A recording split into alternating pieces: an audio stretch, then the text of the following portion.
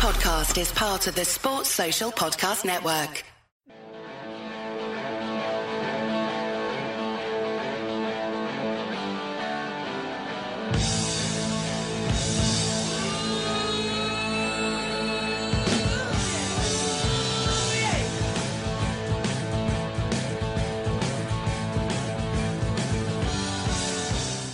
Hello and welcome back, lovely listeners, to the Anfield Index podcast. It's episode 225. Now, Urban Dictionary tells me that 225 is a very interesting mixture of things. It's someone, for example, who doesn't think of it for themselves and just blindly and unquestioningly believes what they're told.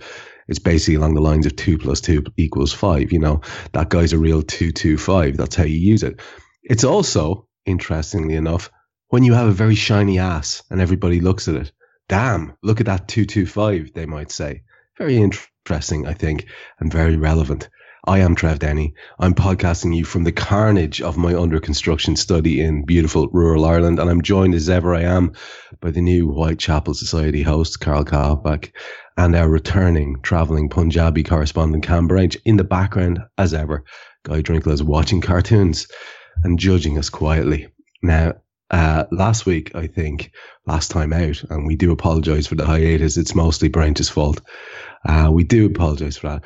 I think I introduced the show. My little bit was a bit of people saying Jesus. Now, this start to the show, I'd like to share with you something which, as an Irishman, is a kind of an inbuilt obsession, and that is the weather. You notice you start to talk about the weather in Ireland when you're about, I think it's a kind of rite of passage, maybe when you're about 8 or 9. Then by about your mid-teens, you've got it down to a fine art.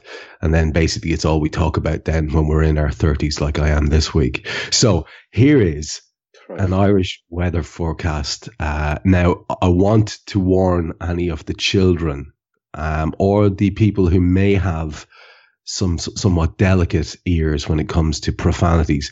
This next 35 to 40 seconds is laden with profanities, but I just thought it was a good example of an Irish weather forecast. Here we go. Now, sorry to report, folks, but the rest of today is only fucking dreadful. Have a look at this. Look, rain pelting down from fucking all sides on top of us. No let up. You'll be drowned to the fucking bollocks. Look, in the Midlands, you get a little bit of relief for an hour or so, but that's about it. I'm advising you not to go out. Look on Monday. I know how you want to get the fucking kids to school. Thunder, lightning, rain, pissing, flooding, you fucking name it. Everything on fucking Monday. Big dirty wind coming in from the west. Look at it. Up from the southwest winds. They'll fucking cut the bollocks off you walking to school. They'll turn umbrellas inside out. I don't know how you're going to get up. Even Donegal are getting a bit of snow up there. There's no relief at all on Monday. And as for Tuesday, another dirty fucking day. Look at the cushion of it. Look at the fucking rain everywhere. Anyway, I just thought I'd share that with you. That sounded just like one of my clients. Oh my God. Yeah, the accent really helps. Yeah. It's a very specific accent there. I like the idea of dirty wind. Yeah. Cut the fucking bollocks off. Yeah, I love that. Anyway, as I said in my introduction, Kopac's got notions about himself of an even grander sort than usual, because he's now the Whitechapel Society host, the man with the mic. Talk to us a little bit about that, Carl. Welcome back to the show, and I'm sure you've got some opening thoughts for us. And last weekend I hosted the Whitechapel Society discussion with a man called Bob Hinton about the candidacy of a man called George Hutchison. And it's the first time I've ever done an interview. I'm normally the other side of the mic, because I said to Trevor in the week, I'm very good at sort of asking questions and then answering them myself. And there are times when you just feel you want to say, no, answer that question again like I would have answered it, which would have been better than your version. But no, I did that for the first time live, and it seems to have gone down quite well. They've asked me to come back and do it again, and so I am Michael Parkinson Kopak. Yeah, we have noticed, Carl. We have noticed your inability to completely stay on the contributor side of the mic and to walk all over introductions and outros and stuff. So yeah, it's always been there in you, brother. It's good to see. Ultimately, it's just going to be me this show one day. in fact, on days when we're supposed to record this and we don't, I just do it myself anyway. Just do it. With a variety of accents. For the record, for the listeners who are paying attention at this stage of the show, if you're one of the ones who just listens to the football part, then you've missed it. But yeah, unlucky. But basically, yeah, Carlos has pretty much told us that at one stage this megalomaniacal tendency, it's going to happen. He did want to record the show on his own during the week in the absence of Mr. Branch, who at least is back in old Blighty and back with us and a little bit closer. I was very tempted to move into that shed of yours while you're away, Cam. You were at one. I had flights booked to Birmingham and stuff, but I couldn't get away with life pressure. But the idea of the solitude of the shed was remarkably attractive to me this week. Nice. Yeah, a man needs a shed. A man needs a shed. A man needs a shed. Anyway, have you darkened the door of said establishment? Are you broadcasting from there tonight? I got a distinct impression, buddy, from what you were talking about earlier on, that you were sitting on your bed. I am sitting on the bed today, and I'm under strict instructions that we have to finish this within an hour. And considering we were meant to start 15 minutes ago, we're doing quite well, aren't we? Well, we would have started at 7:30 if you could have got your arse from the car in time. But again, blame the rubberneckers on the M6. Well, again, listeners, a contributor here spinning things in their own unique way to make themselves look great. Cam was crying that we weren't getting the recording done in time, and I said, "Well, I'm sure we can all move to 7:30." And then Cam tells us I won't be back till 7:45. This is what I'm working with here, folks. This is what. And then who was the last one ready? Get out of it, will you? Yeah, anyway, let's not go there. Sorry. I like this live admin we've got on air. This is nice. It's good, isn't it? It's good. Yeah. It's good. I think airing our dirty laundry is it's a little bonus for the listeners who've been starved of content for the last fortnight while you've been off doing Punjab stuff. How are you, my friend? How was the time away? And any opening thoughts for us? Time away. I said on one of the pods that we did when I was out there that India is a shithole. I take that back. India as a country it's wonderful, it's vibrant, it's magical, it's spiritual, it's many, many beautiful things like that. But the people and the bureaucracy and the ineptitude of the financial system there and the clusterfucks that they managed to produce for me out there made it one of the most stressful 5 weeks I've ever experienced. And I've never been more relieved to come home and be back in old Blighty. Yeah. Never more relieved, honestly. So. Yeah, well, it sounds like you couldn't enjoy the good side of stuff because of the constant pressure from that bureaucratic nonsense. Yeah. I mean, three weddings, and I didn't enjoy one of them. I mean, when I say I didn't enjoy one of them, I couldn't enjoy them relaxed and experience them as much as I would have liked to. So, but yeah, hey ho, what's done is done. We're back here now, and all is good in the world again. So, but you want a little quote? Are you starting us off with a quote? By the way, Carl, I'm not forgetting you. I'll come back to you for your quote if you have one. Have you got something? I have. It's just a little sentence. It's somebody whose birthday is today.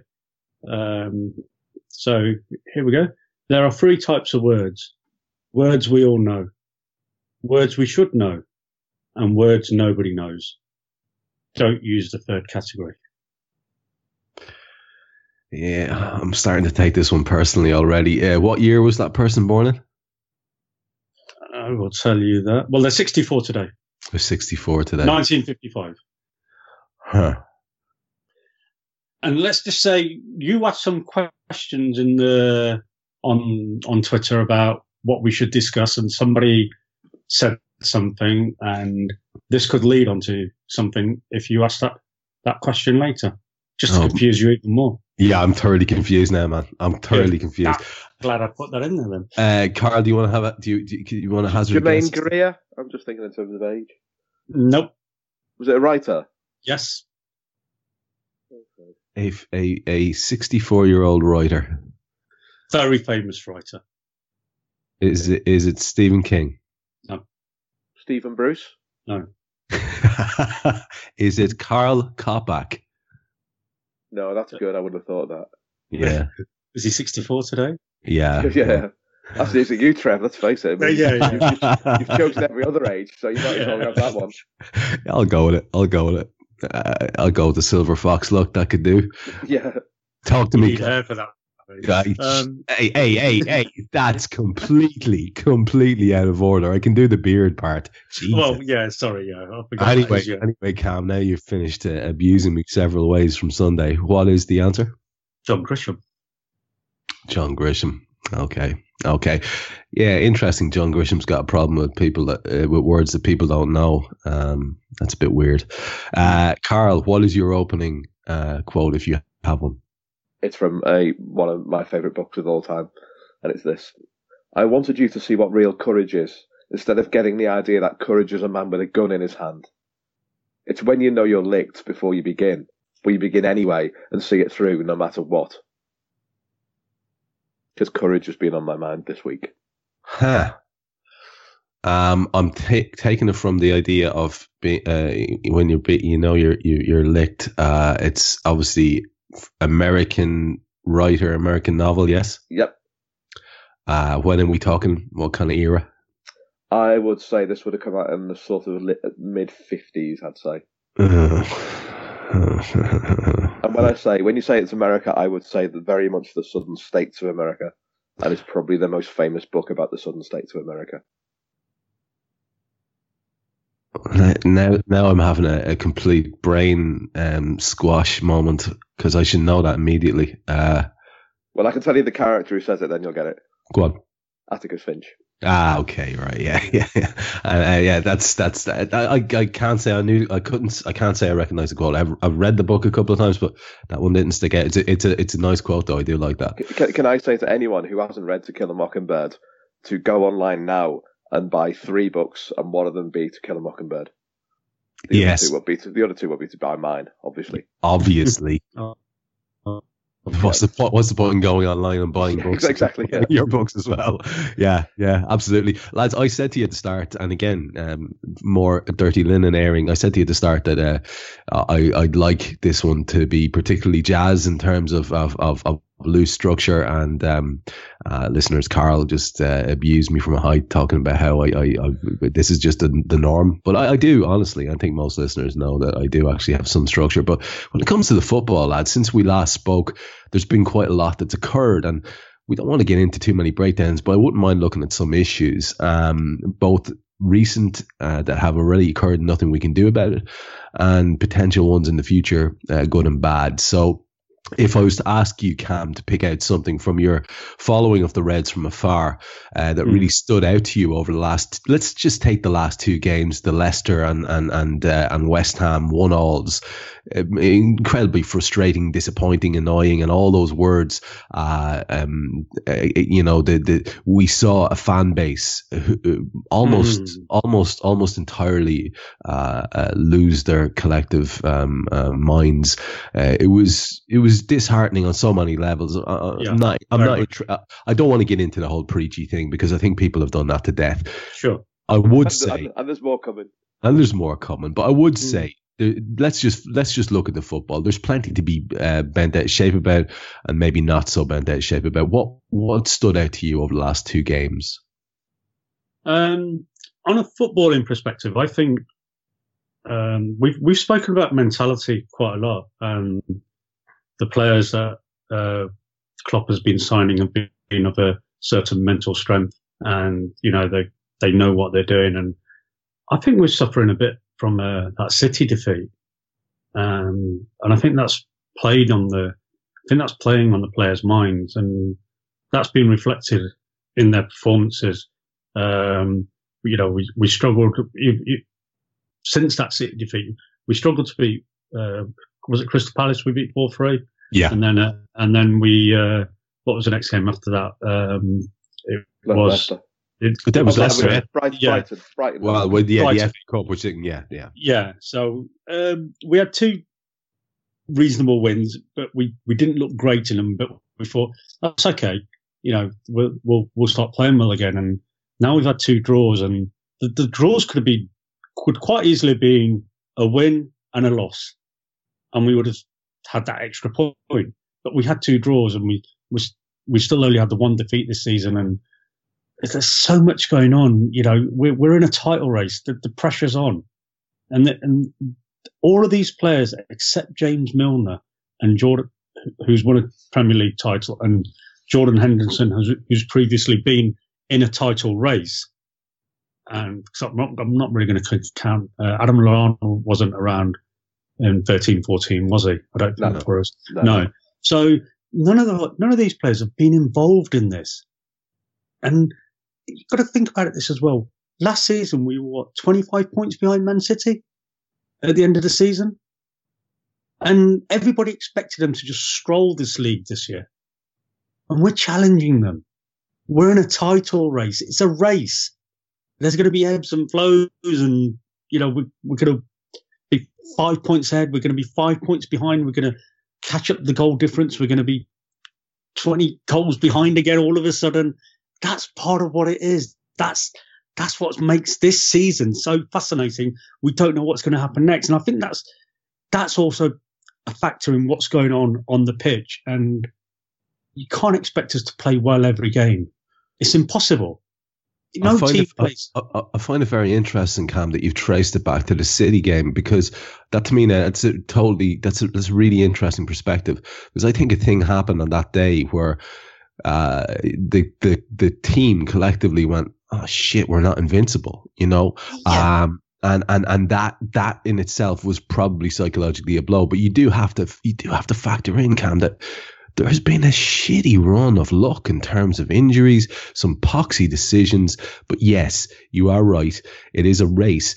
What I'm talking about really when it comes to issues, and you were talking about mentality, that's one of them. And it does seem to have manifested on the park, doesn't it? In terms of, you see even Virgil doing atypically weird stuff. You see Alisson doing atypically sort of sketchy stuff.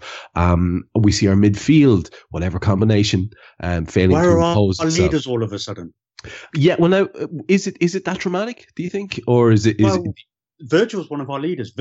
Everybody says Virgil is the main guy. He's the man. He should have the captain's armband.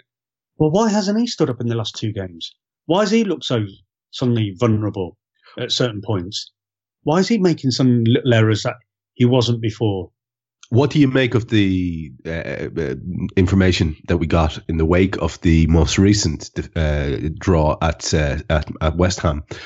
Were clearly irritated. Jurgen was saying that basically Virgil's been sick. He lost 3 or 4 kilos. That James Miller's been sick. That Andy Robbo's been sick. And that of course led to a whole big slew of, well, we shouldn't have been going away to Dubai. All we ever get is illnesses and injuries and fellas and momentum disrupted. It's too far of a journey, blah blah blah. So because everybody's looking to hang their hat on what the reason is, and you can understand that. Even Jan last night in Mulby in the Spot was saying, well, maybe it has something to do with it. I know he's very much in favor of, like, well, when we were playing, we just wanted to stay at home, maybe have a couple of days with the family and come in and do a bit of training.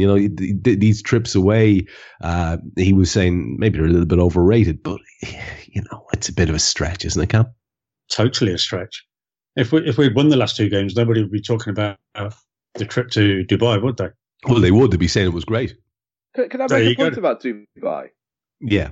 Sorry to interrupt. Can I make a point about this? I love the way I said, oh yeah, there's a long trip out to Dubai. They're not going by train. Yeah, that's the point. That's the You're point. in the air for like 3 hours tops. And there is no one in 5-hour flight, isn't it?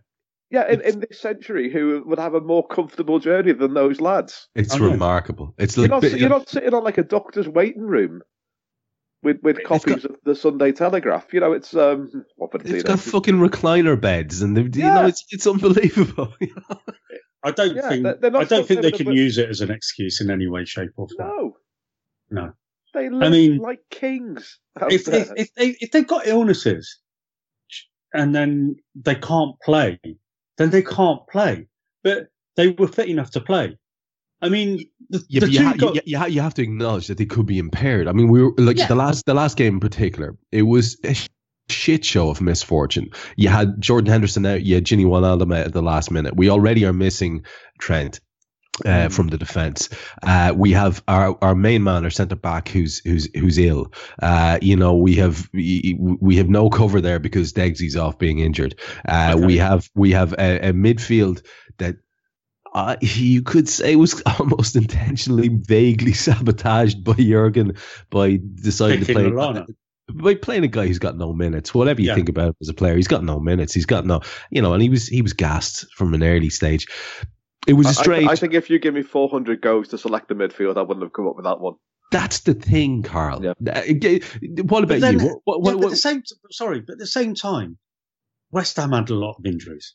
They had 5-6 players missing, and that Liverpool team should still have beaten West Ham because West Ham were in an awful run. They were playing terribly up until they played us. They just got done 4 goals by Wimbledon. And we struggled. We scored an offside goal. We could have won it with an offside goal. They scored a good goal from against us because they worked it well. It was a clever what they did to score that goal. Did not rely on us being asleep though. But it doesn't matter. It was still clever on West Ham's part. If we'd done that, if we'd done that, we'd have been saying, "Well, that was brilliant by us. How clever were we to have spotted a weakness there that we could exploit?" You've got to give due where credit is due. Absolutely. And at the end of the day, that Liverpool team, no excuses. They should have beaten that West Ham team. That's the bottom line. And I don't care how depleted we were. That realistically, you had one player out of position in Milner. The rest of the back three was fine. That's our regular. No issues there. So we had Adam Lallana. Let's be honest. He's at best, and I'm being generous, a mid-table Premier League player at best. Yeah, when he's fit. He's fit, he is. Yeah, yes. But he wasn't. But West Ham are a mid-table Premier League team. Yeah, so it should have been fine, is what you're saying. It should have been fine. And I agree with you. But we do have a lot. You can't put it on one player. Every player in that team looked top. No, they all looked top. Nobody's putting it on one player. No. But it didn't help. There's a huge amount of them that were in some way impaired or other, and then we did have last minute injuries. That whole thing about the free kick. I mean, you're dead right, Carl. We were asleep, but I come back to the point, and to reinforce what you were saying, Cam. This lot hadn't won in 7 games away. They'd taken hefty beatings from Bournemouth, from Burnley. They'd been thrashed, but lots of people. I don't know if that was first team though. To be honest, I just saw the score. Well, people have put lots of goals past them. It was a bit disappointing, to say the least. And look, Carl, what about yourself? Apart from some of the areas that we've covered there with Cam, what stood out to you? Is there anything maybe on the more positive side you see, or was there anything else in the negatives that we haven't covered there? Well, people, we have people who are ill, and I should point out that 2/3 of the people who are talking to you today, dear listener, are not well. This is the time when people are not well. So that happens. We've been really unlucky with the right back situation. I know there's the thing about Klein, but it's not that. The thing that got you've asked me to be positive, so I'm going to go the other way completely. The thing that got on my nerves more than anything else. And so, I wrote an article about this week, and I had people saying, "Are you saying that we can't criticise the team then because blah blah blah?" No, I am not saying this. But anyone before Liverpool kick a ball who say, I can see us losing this one, fuck off.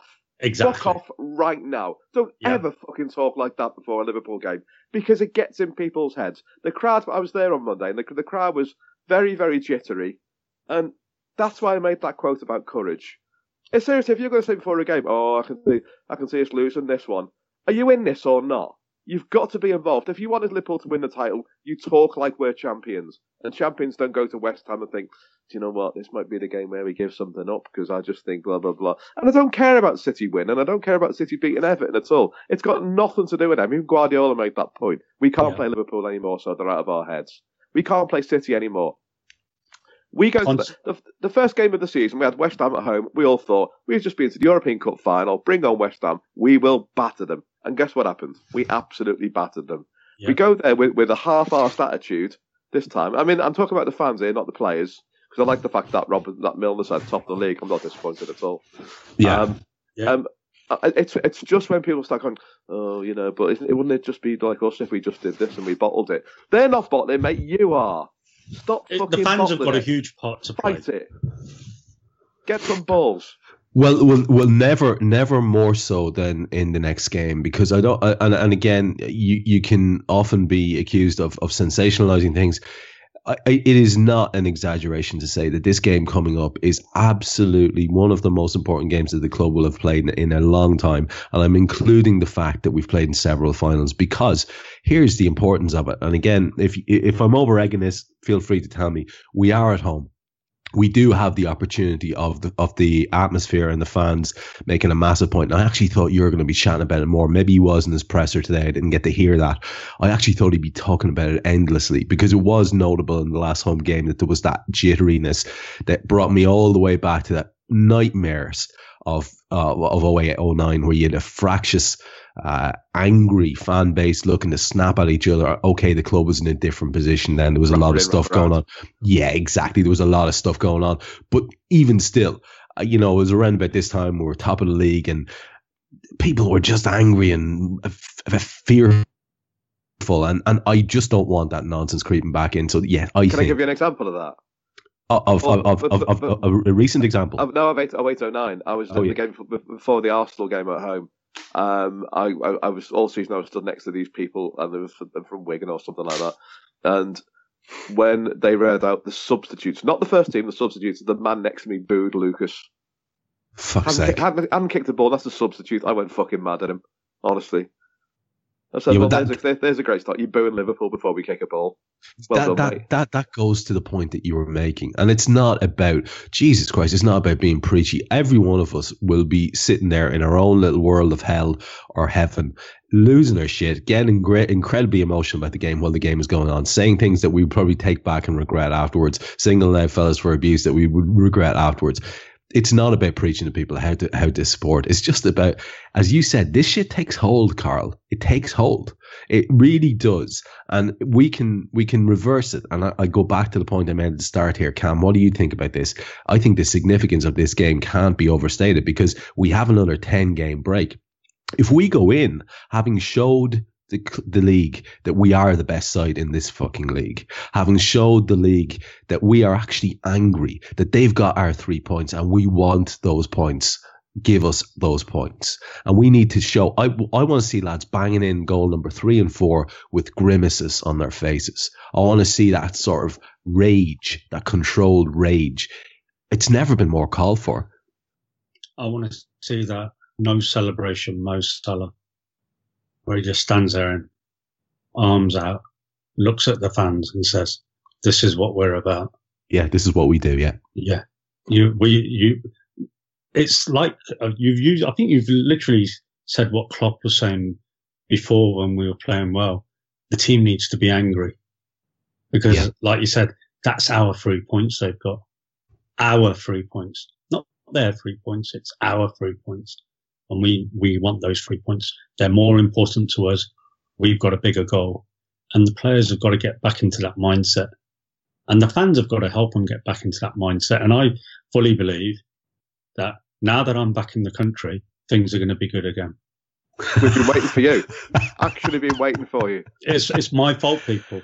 I left and the shit hit the fan. You didn't see the mosaic? Yeah. Didn't see the mosaic the other day? Yeah, it just said, "Where the fuck's Braintree?" Yeah, right across the ground. It was. We did a wrap around the ground. Yeah, there's been songs penned in your honor, man. It's unreal. It's unreal. Hashtags. Yeah. Hashtags all over the kip. Cost me a fortune, I can tell you, but it was worth. But look, I'm absolutely embracing this. Braintree's back. We're all right. I'm absolutely embracing this. Saying that though, do you know what?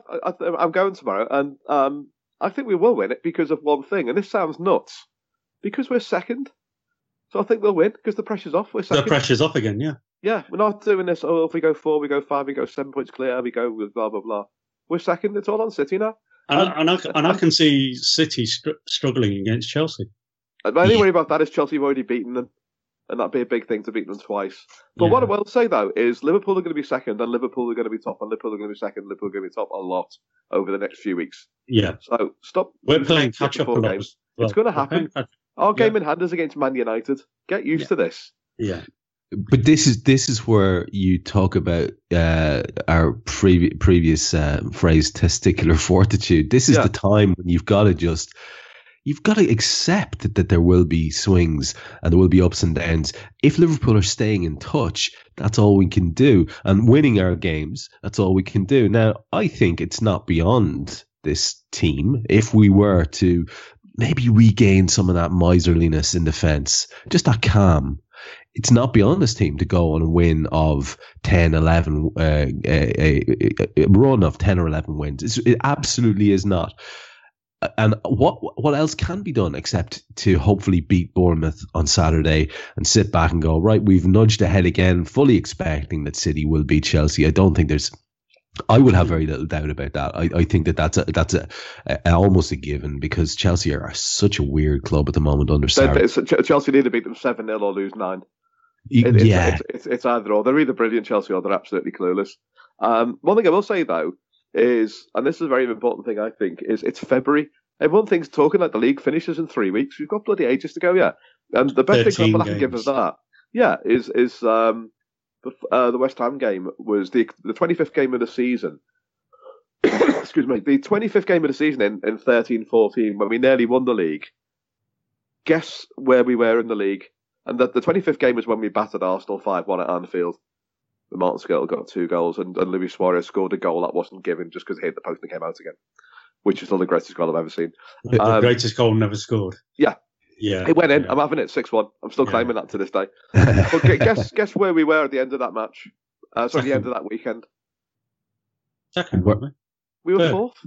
Fourth. We were fourth and we were 6 points behind Chelsea. We were closer to Everton, who were in 5th place at the time. Not sure how long ago that was. Hey, lads. It's only after that game. That was the game that basically got us going and we won 11 in a row. It's only February. Stop thinking the finish the season ends tomorrow. You see, I think an awful lot of people were able to just really lean into the fact that there was a little bit of a cushion because I think psychologically it made things a lot easier. For example, for the collective mental health. They've got the 10 points still in their head.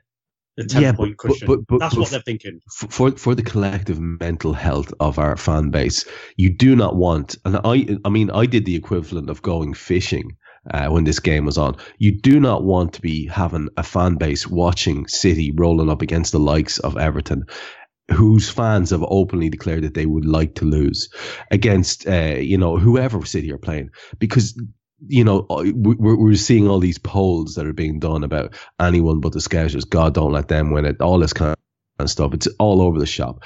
You don't want our fans to have to be watching and hoping that something's going to go wrong. I don't think that's healthy at all. I mean, I would rather do anything than watch City at the moment. I can't be arsed. Now, I understand the mindset of, well, look, if you can do it without losing your mind, fair play to you. To me, now that's just torture. I would have no interest in it. But do you know what I mean? I think we need to keep at least this little 3-point thing that, as you said, Carl, game in hand against Manchester United at their place. The way they've got this new sort of semi-revival under Solskjaer. It's not that so much. It's just because if there's one team who we're going to want to beat, then it's going to be them. Of course. Exactly, and we did it to them, so And I've listened to a Manchester United podcast on which the lads, who are obviously rabid Manx, were talking about, if it comes down to it, at the end of the day, I think we should throw that game against City so the Scouts just don't win the league. I mean, this is what we're up against. So I would be the same. And I've said this to my Man United family. At the end of the day, if it came to a choice between Man United or Everton winning the league, I'd want Everton to win the league. Because to me, the bigger rivalry, for me personally, is Man United. And Man United's biggest rivalry is Liverpool. Yeah. They don't want Liverpool to win the league because I even asked the question to one of the family members and I said, what would you rather happen? Liverpool win the league and Man United finish 4th, Champions League, or Man City win the league and Man United finish 5th in the Europa League? And he goes, Man City. And I said, why? What about your club? he goes, I said, what about, Champions League and getting the bigger signings? And he made a brilliant point.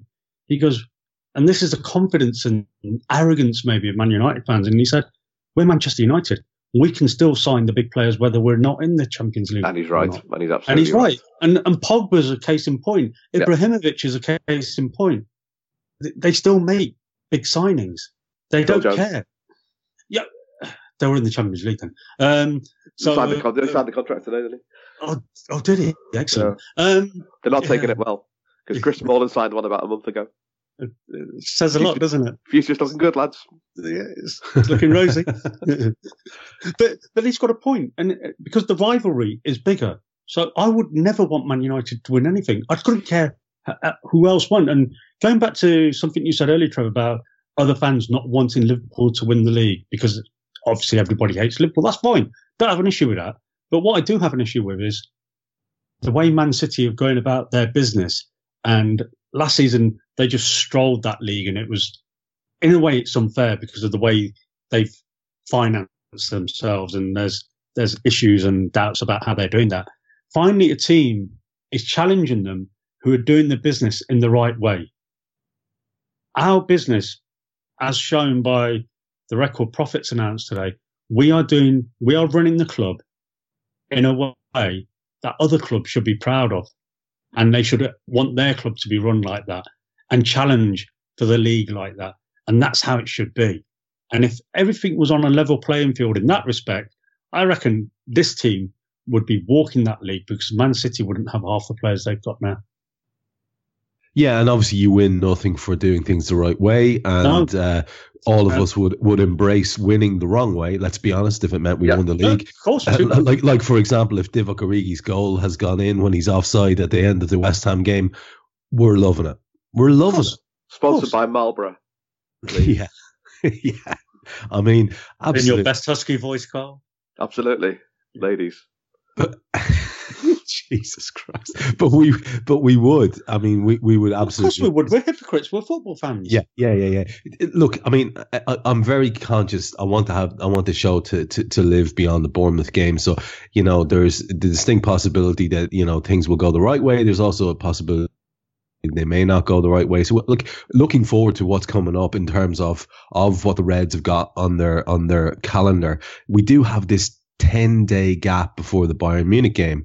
Now, people from the native parish of AI and AI Pro have been speaking in less than let's say glowing terms about Liverpool's involvement in the Champions League, considering where we are in the league. In fact, I think there's at least one or two that if the win was to be attained against Bournemouth would say, you know what, not for me that. And I know we spoke about this briefly, but then there are other people who are saying, well, what if the league is starting to slip? And I'm not one of those people who's saying Bring them to me. Yes, but there are a lot of them, Carl. You're going to have a packed gaff. Fine. But what about this concept of Jesus? Look, we lean into this now. This is another opportunity. Everything coming out from the players, everything coming out from the club is like this Champions League. Jurgen today was saying we've named Ox in the squad because if we get to the semi-finals, he might be able to play, maybe even the quarters. This does not sound like a manager who's not got ambitions for this competition. What do you think? But he wants to beat Bayern, doesn't he, for obvious reasons? For sure, yeah. That's his big. That's his Man United.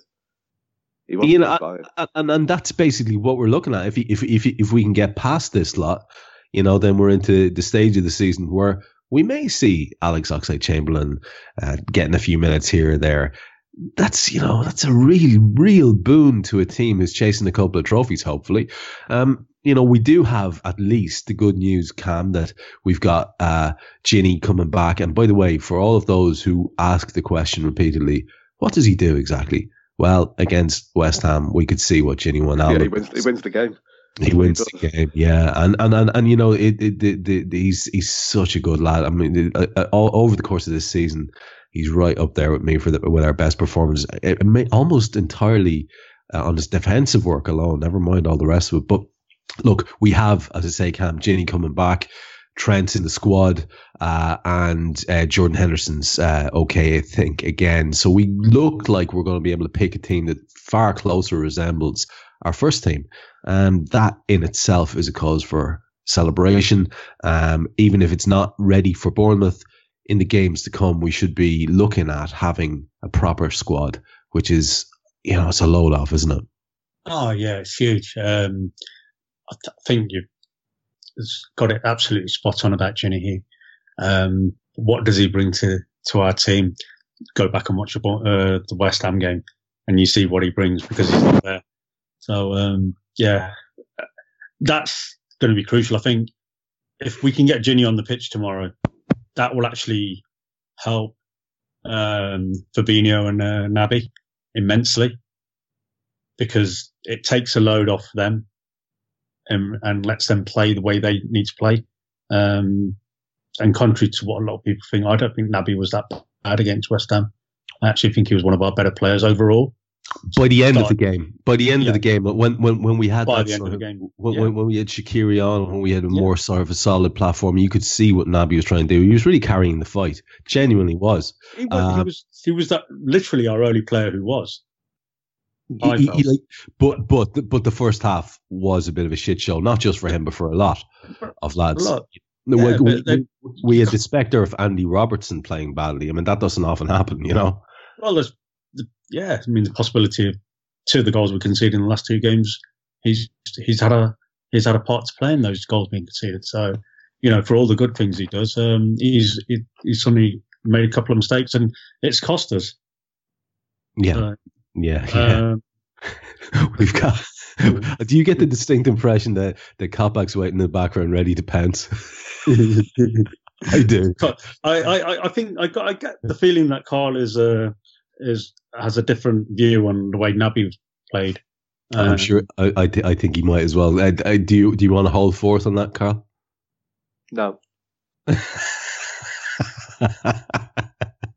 Is that lest you incriminate yourself, or does it make you miserable to think about it? Because I'm so fucking furious the way that his performance has been taken. He did get better, but let's face it, it couldn't have got much worse, could it? I haven't seen him do anything. I haven't seen Naby Keita do anything in Liverpool shit. I'm sorry, I haven't. You can talk about him running, pressing the ball high and doing that sort of thing. He never releases the ball early when he's supposed to. He never puts his head up. And I'm sure there's a player in there, and I'm not saying he's a bad player at all, but I am not buying into this narrative that he's a player who's going to come good for us immediately, because I just didn't see it on Monday. He got better, but my God, he was terrible in that first half. And I've had tons of arguments with AI people about this week. And me and Gags have had a good shout at each other about it. But Jesus Christ. God, listen, he was woeful in that first half. It's very hard to argue a case for... What annoys me about that, though, is the fact that people say, oh, my God, Adam Lallana. Adam Lallana looked like Platini next to him. He really did. No. Adam, if Naby was that woeful, Adam Lallana should have been in Timbuktu or somewhere. Well, that's how I look at it. Well, at least Adam Lallana was passing to players. The reality was what we had in that midfield in the first half was a pair of shirts that were sort of semi-empty, because the productivity from the 2 lads was it's poor, yeah. We were overrun by a team. Mark Noble bossed the midfield, for God's sake. I mean, and I can think of no damning sentence than that. That's disgusting. He did have a very good lad in Declan Rice doing a lot of work for him, but yes, he was shown to be good. And by the way, Mark Noble did an Adam Lallana or an Adam Lallana, didn't he? He did. I mean, he did. Yeah, he did. He did. I don't even want to get into it too much, but my God, we just let Felipe Anderson run the show, and it was he had as much freedom as he wanted, and he's clearly an excellent footballer. We had no plan for it. This is where I was allowing you guys to make your points. The point that I wanted to make that really sort of did niggle me over the last couple of days as I was thinking about the Bournemouth game and trying to be as usually optimistic as I am, and I am optimistic, but I think we have a great chance to do really well, and I hope it is that controlled rage where we beat them by a good few. We will. But I had concerns about some of the calls the manager is making over the last couple of games. We didn't seem to have a plan to deal with Felipe Anderson, and that to me doesn't make a whole lot of sense. Maybe the plan was there and the lads failed to execute it. That's okay. There's been a few odd substitutions. There's been a few calls where I've just thought, oh, Jurgen, please don't you start losing the plot now a little bit, because we really need that man to be on his game. And I just had a little bit of an inkling that there was a few strange calls going on. Am I being unfair there, Cam, do you think? Not in the slightest. I think last two games, he's as a manager, I think he's been poor. He's as responsible what the team do on the pitch when they're playing well as when they're playing poorly. And he has to hold his hands up and say, I failed in getting my players to do what they should have been doing. Or if that was the plan, what they were doing, then he has to hold his hands up and say, we got it wrong as a management team. So, you can give him all the praise, but he's got to take the flak as well when the team's not playing well. It's up to him as much as it is us to get behind the team and lift the team and lift those players for whatever reason. The players shouldn't, in a way, this is what annoys me as well. Why the players suddenly, I mean, I know we started off the show like this way, and I said that, the City game has had an effect on the players, but surely they want this league as much as we do. And they know they've got to be playing minimum 7 out of 10 every week, every game. They can't afford to drop to the 2s and the 3s that Naby and Lallana and Robbo and Firmino. I mean, he was awful. Oh, he's my favourite player, and he was awful. Bobby's performance was a shit show. It's the worst game he's ever played.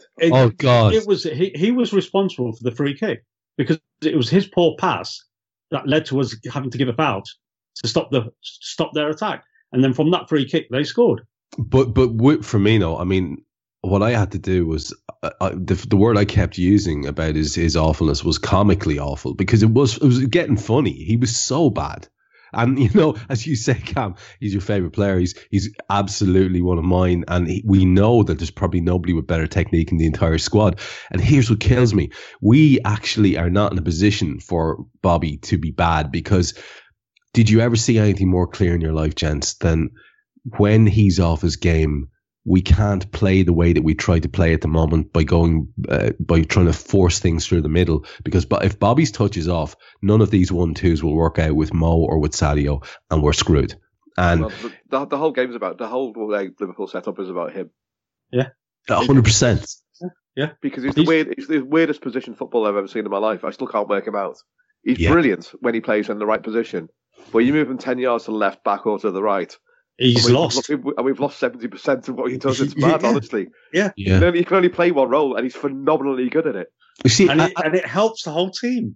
As Shaq was coming on, he's talking to Pep and Linders, and he's basically, I can see him mouthing the words 4-4-1-1, and I just, okay, well, so what? We're just going to keep it the same. Like, where was Divock Origi? Divock was probably playing nominally on the left, with Shaq nominally on the right, or was that the crack? I don't know. Basically, we've always got Mo and then Bobby behind him, and then we got lads either side. That's basically the way Jurgen set up at the moment. And if Bobby's not working, then we're not working. And the disconnect between midfield and those front three, who we know to be wonderful players. And by the way, can we just hold our hands up and say Sadio, who often gets pelters for being inconsistent with his finishing, he was doing everything he could the last two games, and he scored one chance, one goal. One chance, one goal in both games, and hats off to him, credit where it's due. I thought he was very dynamic and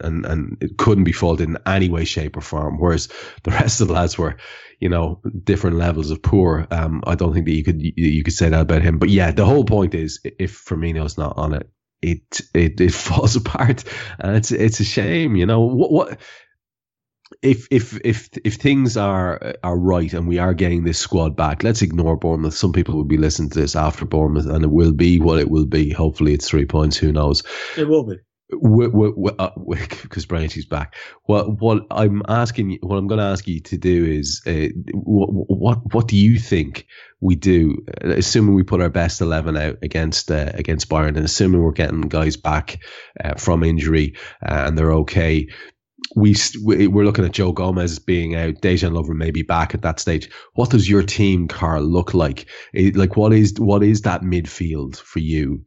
We assume you slot Trent in there, then the back four looks after itself. Would you always keep Matip ahead of Lovren? I think you're more of a Degsy man, aren't you? And what about in midfield? What would you do there? For me, Fabinho's a must, and all of them. Gini Wijnaldum's now, I think, indispensable. So it's another, and I love Shaq with that duo.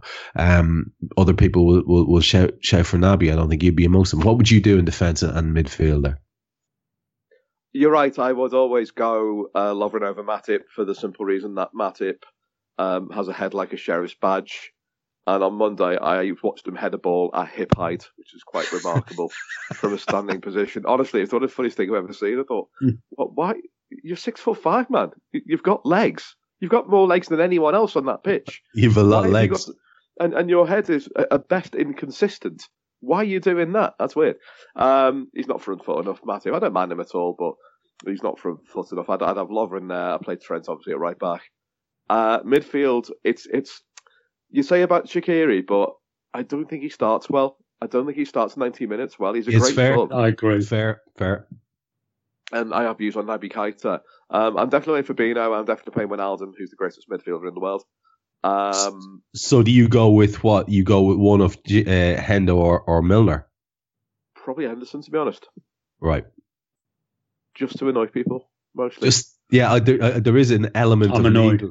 There is an element of needle in selecting both Degsy and Jordan ahead of I like that. I do like that. What about you, Cam? What would you do in terms of, we're putting out our best squad, we're assuming we're all grasping whatever items. This is for tomorrow's game, yeah? Well, no, let's not. No, mine. A lot of people will be listening to this after. All right, okay. We want to have a bit of legs. I'm just asking you for your best 11, irrespective of the opposition.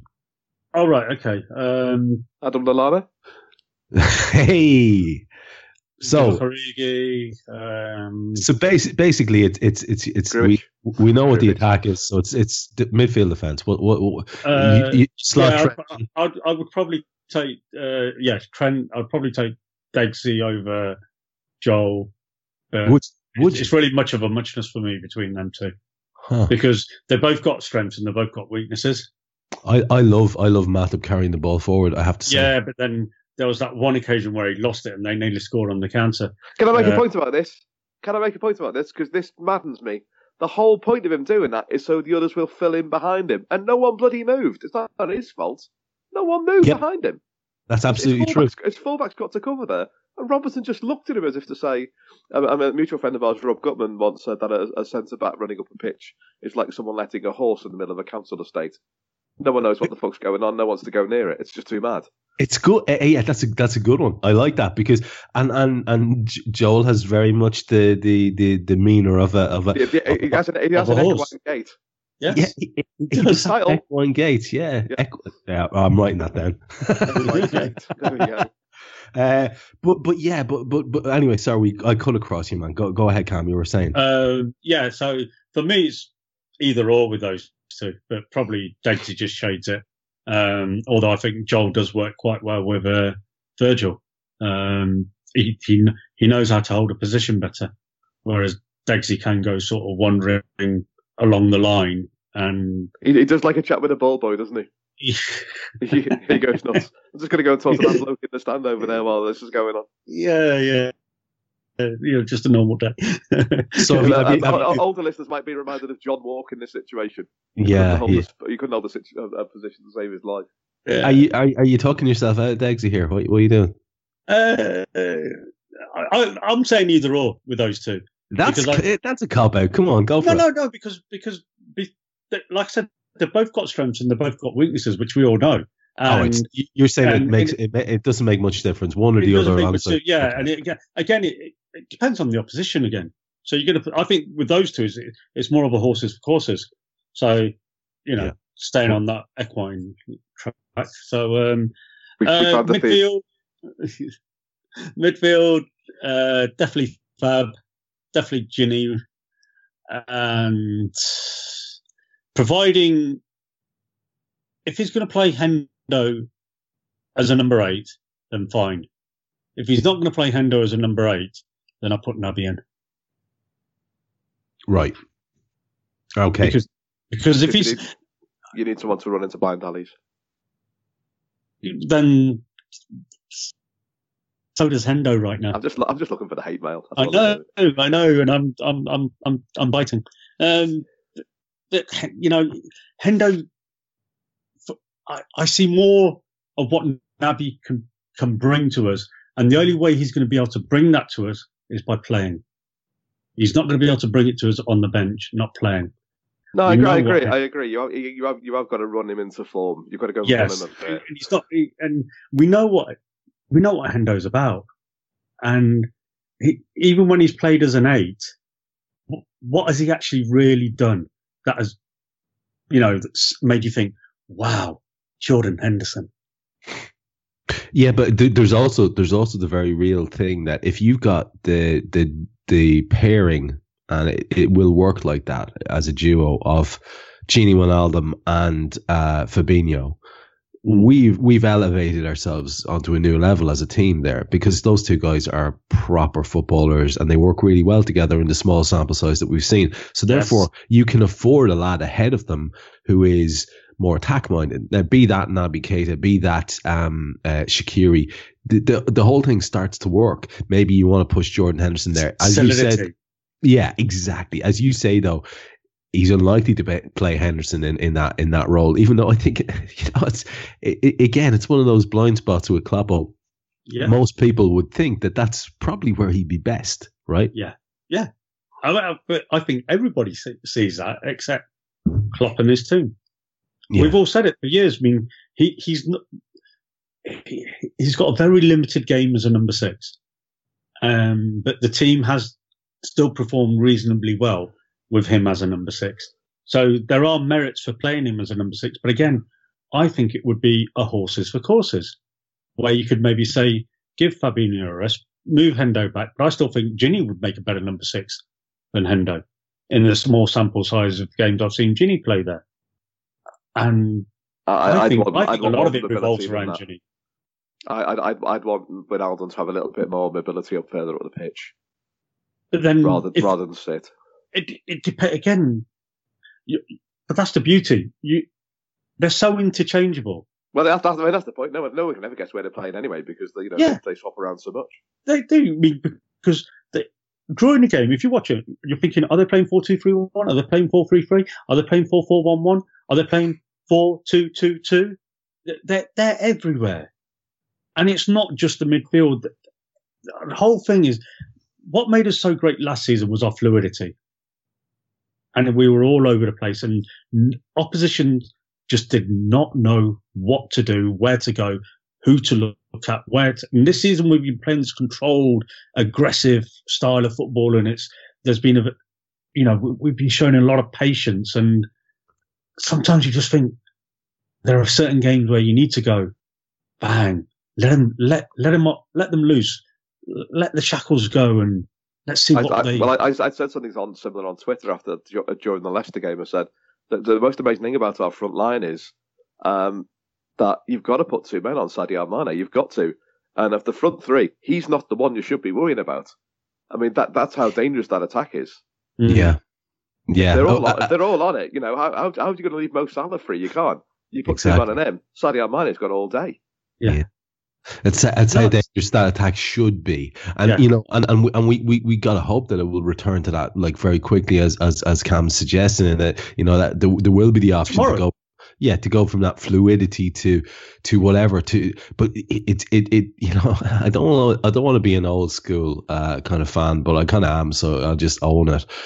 I've loved our defensive performances for the majority of this season. I've loved having a feeling about my team where I thought, yeah, we're not going to concede here. And here's the thing. And even if we do concede one goal, that's all we will concede. And we're going to batter these for having the temerity to score against us. Oh, God, I loved it. And we had months of it. And it's just gone away a little bit. And that's really what I'm looking for in the next couple of games, more than anything else, is a return to that side of things. Because then, Cam, you have the freedom for the lads to, swap it around. But you've got that solid base, which has started to slip, conceding 3 goals against Palace, losing in the cup, irrespective, it's concession. I know it's Mignolet or whatever, but it's still, we've got into that habit of shit. Like, we're allowing teams to score, and I want that little air of invincibility back. And I think it starts at the back, doesn't it, Cam? Starts at the back. I mean, when was our last clean sheet? I can't remember. It was last year. Yeah, it was. Yeah, Wolves. There you go. Off the top of it. No, Newcastle. Yeah. Newcastle 4-0. Yeah. Yeah. So what was that? 5 games ago? Yeah, about that. Yeah. So 6 games ago, whatever it was. So, and we've lost that air of invincibility that you're talking about, Trev. I think since the Gomez injury, I think that's been crucial. In I know Deggsy's done quite well since he's come in, and I don't recall a major clusterfuck from him. No, he's done well, I thought. Yeah, he's done reasonably okay. And again, that's because we were quite solid. And then, like I said, we've had these couple of niggly little injuries, and there's been a lot of chopping and changing. And again, that hasn't helped. So, like you say, going back to one of your points earlier about how players are now coming back into the squad, but, those players coming back will bring maybe a bit of calmness. So we could just see now. I think we'll be fine. Honestly, I really do. I'm not worried about tomorrow. Honestly, I don't know why. And I think we'll get a good result tomorrow.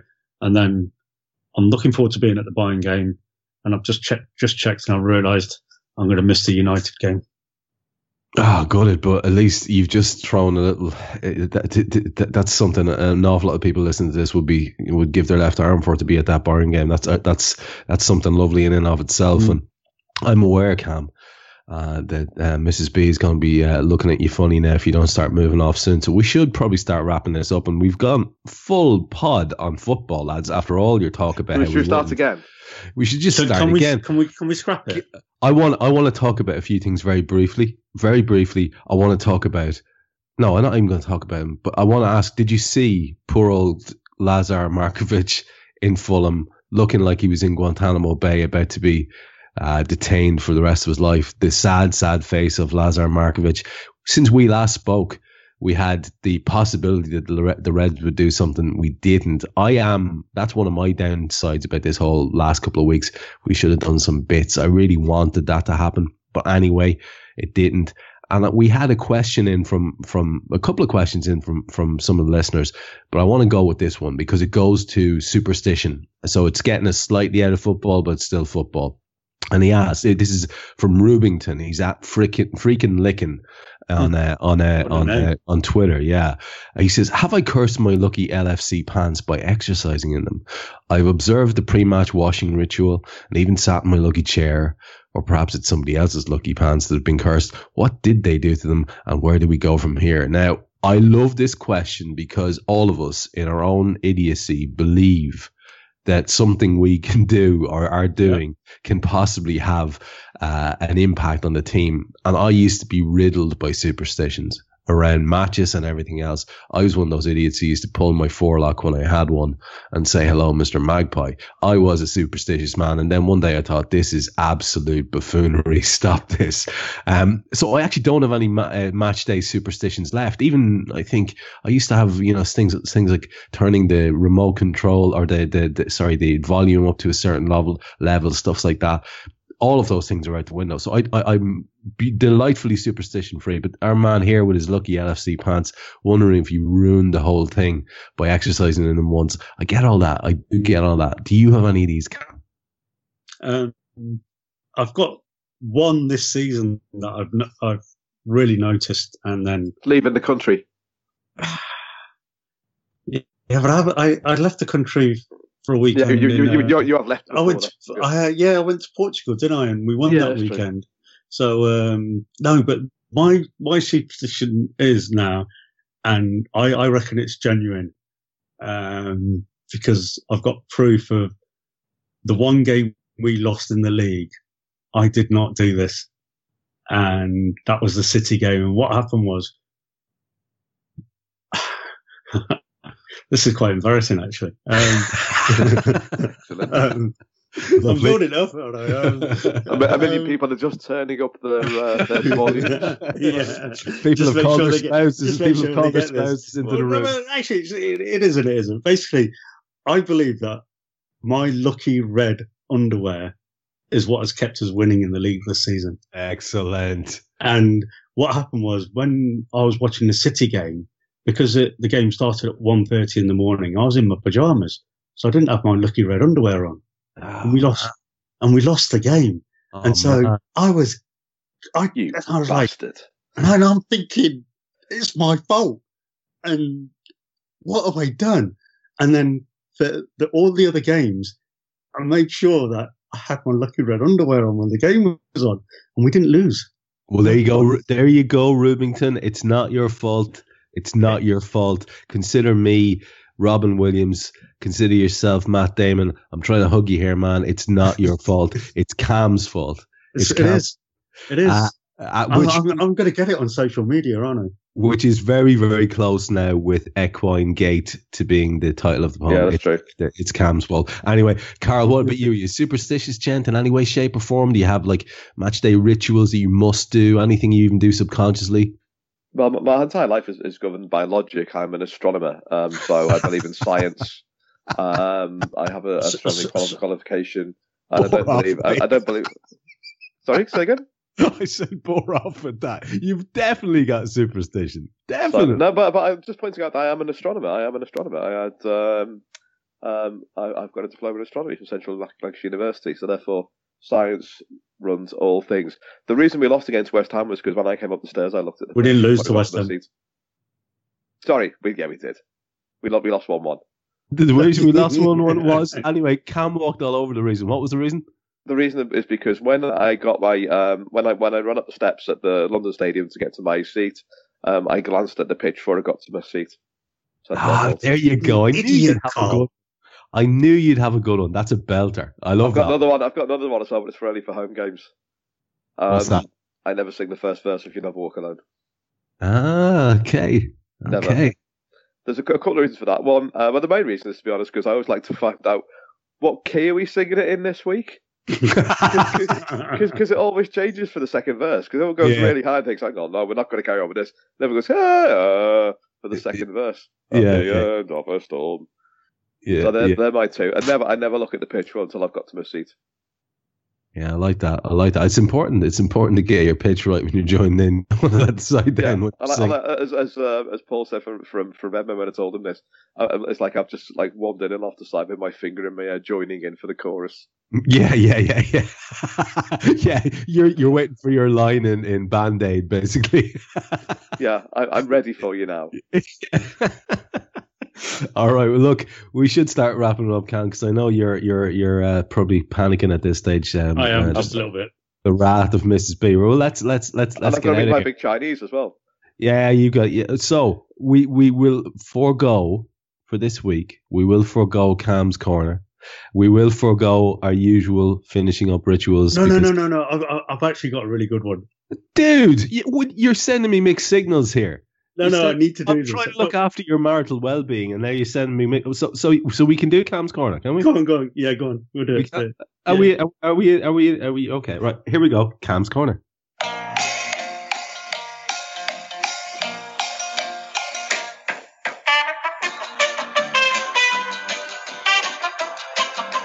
Live from Birmingham.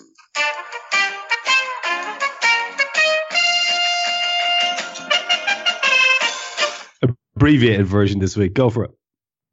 One of the key elements of human behavior is humans have a greater fear of loss than enjoyment of success. All the academic studies will show that the fear of loss of capital is far greater than the enjoyment of gains. Carl, any ideas who that is? Is this random internet bloke again, or is it someone really famous? It's no one I know. Okay.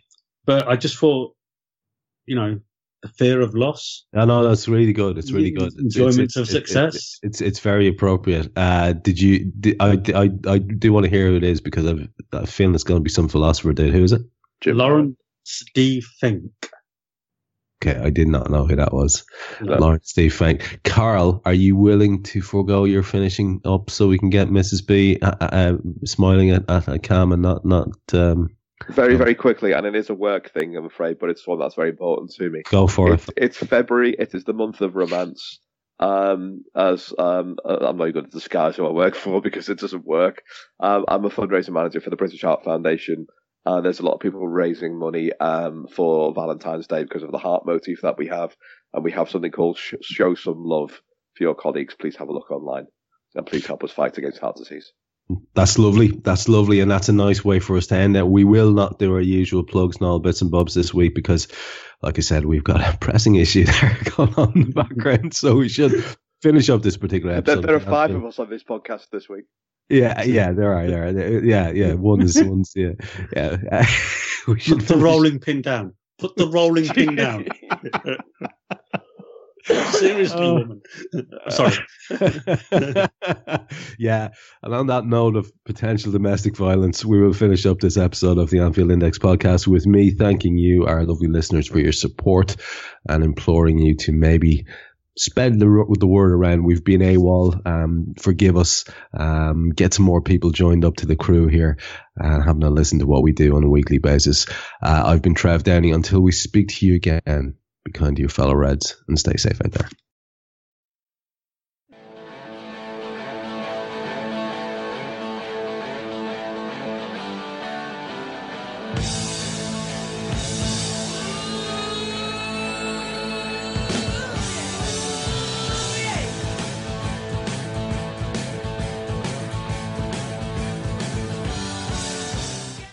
Sports Social Podcast Network.